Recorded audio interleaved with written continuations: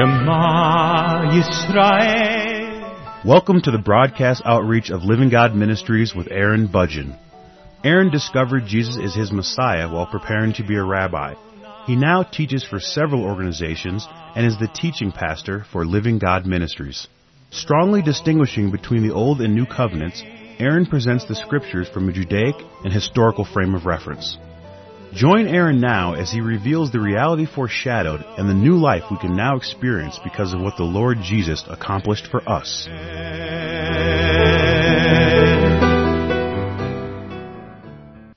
I'm presenting a verse-by-verse study through the Gospel of John, and in this program I'll be spending a lot of time talking about Nathanael and the conversation that Jesus had with Nathanael.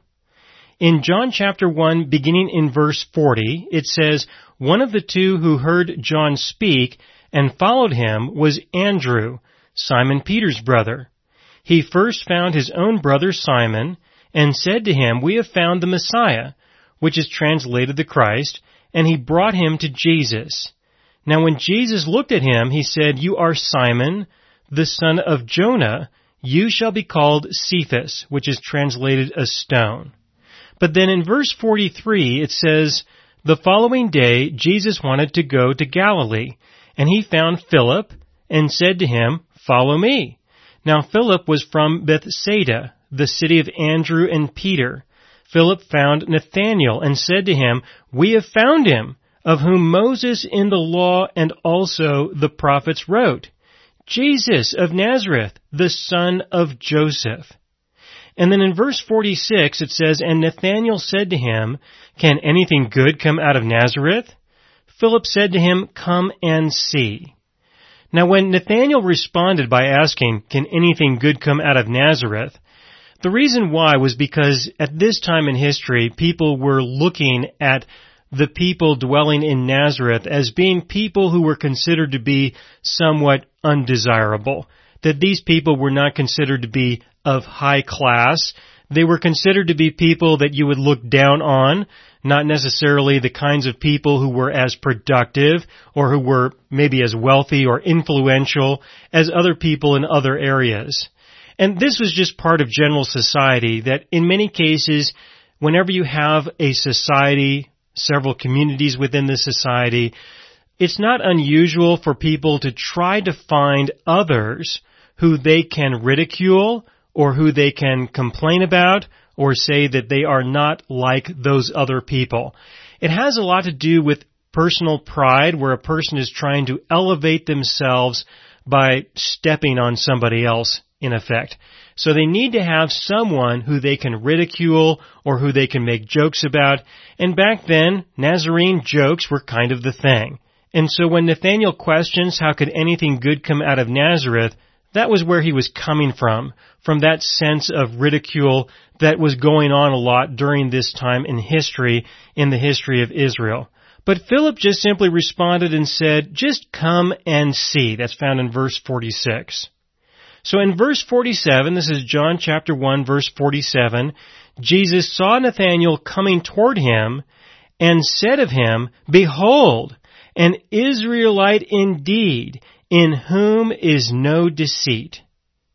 Nathanael said to him, "How do you know me?" Jesus answered and said to him, "Before Philip called you, when you were under the fig tree, I saw you." And then in verse 49, Nathanael gives this response that you simply would not expect of someone who was just told that they were spotted under a fig tree. He says in verse 49, Nathanael answered and said to him, "Rabbi, you are the Son of God. You are the King of Israel." Now, this is quite a profound proclamation. And so I believe it is clear that the testimony that we have written here may seem to be a little incomplete. I mean, for Jesus to just simply tell him that he saw him under the fig tree, I don't think that that's enough just by itself in order to justify that kind of proclamation. If you were at the park, for example, if you were at a park that was close to me, and you were there under a tree, maybe reading a book, maybe reading the Bible, and I saw you a few hours later, or maybe a day later or something, and somebody introduces you to me, and I say, I know who you are. I saw you under that tree at that park reading a book. And then if you say to me in response, you are the Son of God, you are the King of Israel, I think that indicates that there are a few things missing. And so I'm going to spend some time in this program explaining some of these things that are being said and what people are doing, and so that I think you can have a better understanding for why Nathanael would respond in that way. Now, to begin with, I'd like to start with the fig tree. Why would Nathanael be under the fig tree? At this time in history, the rabbis, the Pharisees, were teaching that if you wanted to study the Scriptures, the best place to study the Scriptures was under a fig tree. And the reason why people believed this was because in Genesis chapter 3, verse 7, the first leaf that Adam and Eve reached for was a fig leaf when they discovered that they did not have clothing on. Now, what happened was that they ate from the tree of the knowledge of good and evil. This was the violation of the law that God gave them that resulted in the death of humanity, the spiritual death of humanity, and the physical death was a consequence of that. But what the people believed was that if you are going to study the knowledge of good and evil, which is the Scriptures are a description of the knowledge of good and evil, primarily the Mosaic Law, which is a description of the knowledge of good and evil. If you are going to study that, and if you are going to meditate on that, or if you are going to teach on that, then the best place to do this would be under a fig tree. Because of what happened in Genesis chapter 3, especially verse 7. This is what they believed. Some rabbis would only teach under a fig tree. And it was taught that if you wanted to meditate on the knowledge of good and evil, the best place to do this would be under a fig tree. That was the belief of the people at that time. So if you saw a group of people under a fig tree, you could reasonably assume that one of those people was the rabbi and the other people were the disciples. If you saw one person under a fig tree, then you could reasonably assume that they were meditating on the knowledge of good and evil. They were meditating on the Scriptures. Now, there was a schedule with regards to when a person would study what passages in the Scriptures. The cycle began around the time of the new year, known as Rosh Hashanah, also known as the head of the year. The head of the year, the new year, Rosh Hashanah, is not Mosaic at all. This is not part of the Mosaic law. This is something that the people, the religious people, the Pharisees, they decided that they would recognize as part of the Day of Atonement. Because the Day of Atonement was the day that there would be a sacrifice, an annual sacrifice, for all of the sins that the people did not know that they committed. And so there was an association with this annual renewal of the forgiveness of sins that you did not know that you committed. And so they called that the head of the year, the head of the spiritual year in that sense. But according to the Mosaic law as given by God, the first month of the year was the month associated with when Passover would be held, and this would happen in the spring. But the Day of Atonement and Rosh Hashanah would happen in the fall, and so you have quite a distance. But the rabbis had a schedule of going through the Mosaic law in a year. In a full year, they had a schedule of what passages you would study at what time. And around the time of the Day of Atonement, you would start in Genesis. But when Jesus meets Nathanael, this is fairly close to Passover if we assume that in chapter 2, in John chapter 2, if we assume that John chapter 2 describes events that are in close proximity to what happened at the end of John chapter 1. which I believe is reasonable, even though John never claimed that his gospel was written in chronological order. I think that we have enough to go on to be able to say it's quite likely that the events described in John chapter 2 are pretty close to the events that are described at the end of John chapter 1. And so in John chapter 2 verse 23, it states that it was around the time of Passover. So if this is, in fact, around the time of Passover, when Jesus meets Nathanael and has this conversation with him, then this would be a time that most everyone was studying the Scriptures and meditating on the Scriptures well beyond Genesis. They would be in other areas of the Scriptures. That's what people would be teaching and thinking about according to the Pharisaical rabbinical cycle of going through the law of Moses in a year. And this is the hint that I want you to understand, is that Jesus says something to Nathanael. He says something to Nathanael that inspires Nathanael to think about the Lord Jesus seriously and gives him the conclusion that this must be the Son of God, the King of Israel.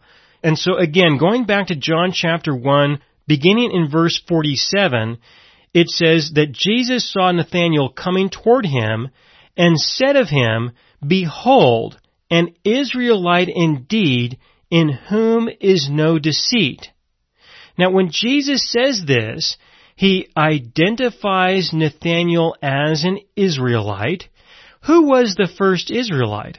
Well, the first Israelite was Jacob. Jacob was the first Israelite. His name was changed to Israel, which meant he who wrestles with God, because of the description that we have of Jacob wrestling with God in Genesis. And yet Jacob was known as a man who was very deceitful. If you look at the history of Jacob, you will find that there were many occasions when he was dishonest and he deceived people. And so when Jesus identifies Nathanael as an Israelite and that he has no deceit, then what he's doing is he is distinguishing Nathanael from Jacob, and he's also letting Nathanael know that he's thinking about Jacob. And so in verse 48, Nathanael said to him, "How do you know me?" It wasn't a question in the sense of how do you know me and how do you know for sure that I'm not being deceitful. It was a question that also included how would you make an association between Jacob and an Israelite and deception and myself? How would you make that association? Jesus answered and said to him, "Before Philip called you, when you were under the fig tree, I saw you." What Jesus says in response is he says to Nathanael, "I know that you were under the fig tree. And when you were under the fig tree, I know that you were meditating on the Scriptures. And the Scriptures that you were meditating on were the Scriptures related to Jacob and him being a deceitful person and his name being changed to Israel, and that you are an Israelite, and that I know that this is what you were thinking about, that this is what you were meditating on. And considering that this is around the time of Passover, I know that these are not the verses that you would normally be thinking about. You would be thinking about other passages. And so what Jesus was telling Nathanael was that he knew what Nathanael was meditating on under the fig tree, and this was something that no one would know. No one would guess. The only person who could know the thoughts of Nathanael is God himself. And so that's why, in verse 49, that's why Nathanael answered and said to him, "Rabbi, you are the Son of God. You are the King of Israel." So Jesus answered and said to him in verse 50, Jesus answered and said to him, "Because I said to you, I saw you under the fig tree, do you believe? You will see greater things than these." And he said to him, Most assuredly I say to you, hereafter you shall see heaven open, and the angels of God ascending and descending upon the Son of Man. What Jesus does is he reinforces this conversation and tells Nathanael, yes, you are right, and I do know exactly what you were meditating on. And with reference to Genesis chapter 28 verse 12, Jacob's ladder, Genesis chapter 28 verse 12, that you will see heaven open and the angels of God ascending and descending upon the Son of Man, just as Jacob saw the angels of God ascending and descending upon the earth. It was a way for Jesus to express to Nathanael that this conversation that they were having with one another, this conversation is true, it is correct, and that Nathanael's recognition of who Jesus is in fact the case, that he is the Son of God, he is the King of Israel, he is the Son of Man. Now, in the previous programs, I did spend some time talking about Jesus as the Son of God and what that would mean. Not that he was just one of many sons or that he is a different person from God the Father, as many people would like to believe. I don't share in that belief, but a lot of other people do believe that. But here we have a different title. We have a different title, the Son of Man. And this did have meaning to the people. It did have a distinct meaning to them in reference to Daniel. In Daniel chapter 7, there is a description of the vision that Daniel was receiving. And I'm going to begin in verse 13. Daniel chapter 7, verse 13. I was watching in the night visions, and behold, one like the Son of Man, coming with the clouds of heaven. He came to the Ancient of Days, and they brought him near before him. Then to him was given dominion and glory and a kingdom, that all peoples, nations, and languages should serve him. And so the Son of Man, as described in Daniel chapter 7, is certainly an important person. Everyone on earth is going to effectively serve this person. This person is coming from the heavens. It is a vision that is given to Daniel. It's another way of saying that we have a manifestation of a heavenly person of some kind who makes a change and becomes a person who dwells here on the earth, who lives here on the earth. This is the same theme that John began with at the beginning of this chapter, John chapter 1, where he speaks about Jesus as being the manifestation of God in the flesh. In the beginning was the Word was God, and the Word became flesh. God was the Word became flesh, God became flesh. But through this change from our perception, we would see a part of God. And to describe this part or this person who is a part of God, we refer to him as the Son of God, but also the Son of Man or the Son of humanity, or a person who comes from the original person or who would be identified as someone who came from the original person, Adam. This is a way to understand the perception of the people and how we will be able to understand our God in this way. We cannot understand the fullness of God, but we can understand Him in small pieces. And so again, in Daniel chapter 7 and verse 14, it says, Then to him was given dominion and glory and a kingdom, that all peoples, nations, and languages should serve him. His dominion is an everlasting dominion, which shall not pass away, and his kingdom the one which shall not be destroyed. All right, now as an everlasting dominion and will not be destroyed, the only one who could ever make a claim or hold an assertion such as this is God himself. Our God, who is the everlasting God, who has the everlasting kingdom, who has the everlasting dominion.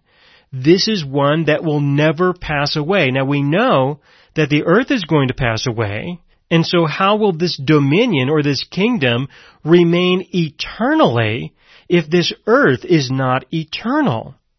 Because this kingdom is a kingdom of people who are eternal, who are everlasting, who have been given eternal life. So when the phrase the Son of Man is used to describe the Lord Jesus, and Jesus identifies himself in this way in John chapter 1, verse 51, when he identifies himself as the Son of Man indirectly, Jesus is proclaiming that he is definitely the King of Israel and of all people and of all languages. He is the King of the everlasting kingdom, the one that will never pass away.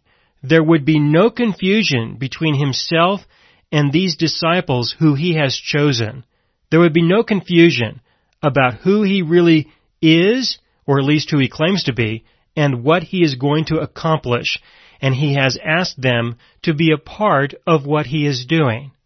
Now, being identified as the Son of Man emphasizes the point that our God is going to identify with us, that our God personally stepped out of eternity in this abstract way to manifest in the flesh to become a person like we are. To be recognized as the Son of God is one abstraction, one way of us being able to capture and understand a little bit about who he is.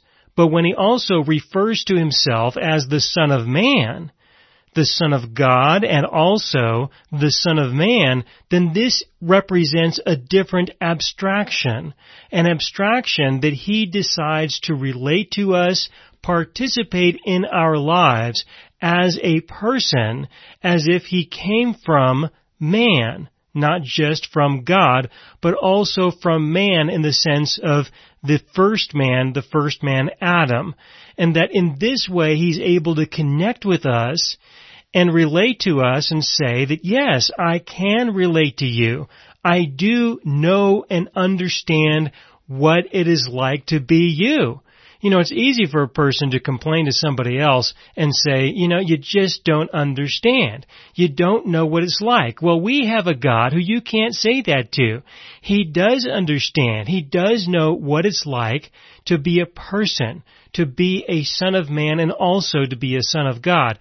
But in this way, he is able to state that he can make an official identification with us. Now, the prophecy that I read in Daniel chapter 7 is not the only place in the Scriptures where the Son of Man is referenced. In the Psalms, Psalm chapter 80, verses 14 through 19, you have a very nice section there. In the book of Ezekiel, the phrase, the Son of Man, is used all over the place. So this is not the only one, and throughout the New Testament, in many other places, Jesus identifies himself as being the Son of Man, and so this is not unusual at all. But I personally have a preference for Daniel chapter 7, as it has this very short passage where we do see that our God is described in an eternal sense, as one who is going to have an everlasting dominion. It's just my preference. But now, Jesus did not fulfill this at this time in history.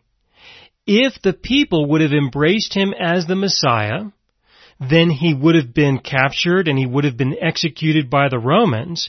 And then when he rose from the dead, he would rise from the dead to be embraced by a large number of people, the nation of Israel, who would receive him as their king.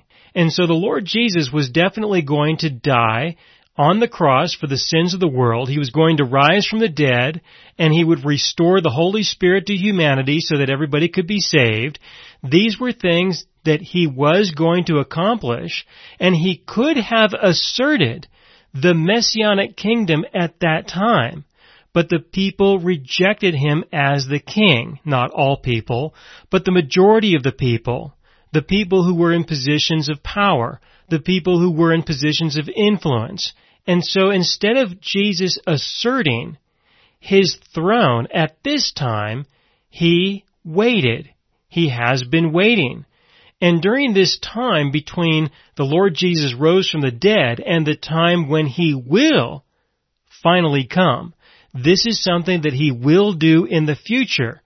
During this interval of time, every generation of people provides him with a new group of people who may believe in him and trust in him according to the new covenant and be saved. So until he returns, many people will be saved and be a part of his kingdom in the future. Thank you for listening. This program is the 8th program in the verse-by-verse study on the Gospel of John. In this program, I spent time talking about the conversation that took place between Nathanael and the Lord Jesus when Nathanael first met the Lord Jesus and decided to be his disciple. The conversation recorded in John chapter 1 does give the indication that a few details were left out to go from Jesus saying that he saw Nathanael under the fig tree to Nathanael stating that the Lord Jesus is the Son of God, the King of Israel, was a bit of a leap. And so I spent some time going through the different things that they said to each other, and with an understanding of the culture at that time and the way that people did things, I was able to present a reasonable explanation as to why Nathanael would have made that kind of statement like he did. I also spent some time talking about the phrase, the Son of Man, because Jesus concludes his conversation with Nathanael by identifying himself as the Son of Man, and so I explained what that meant.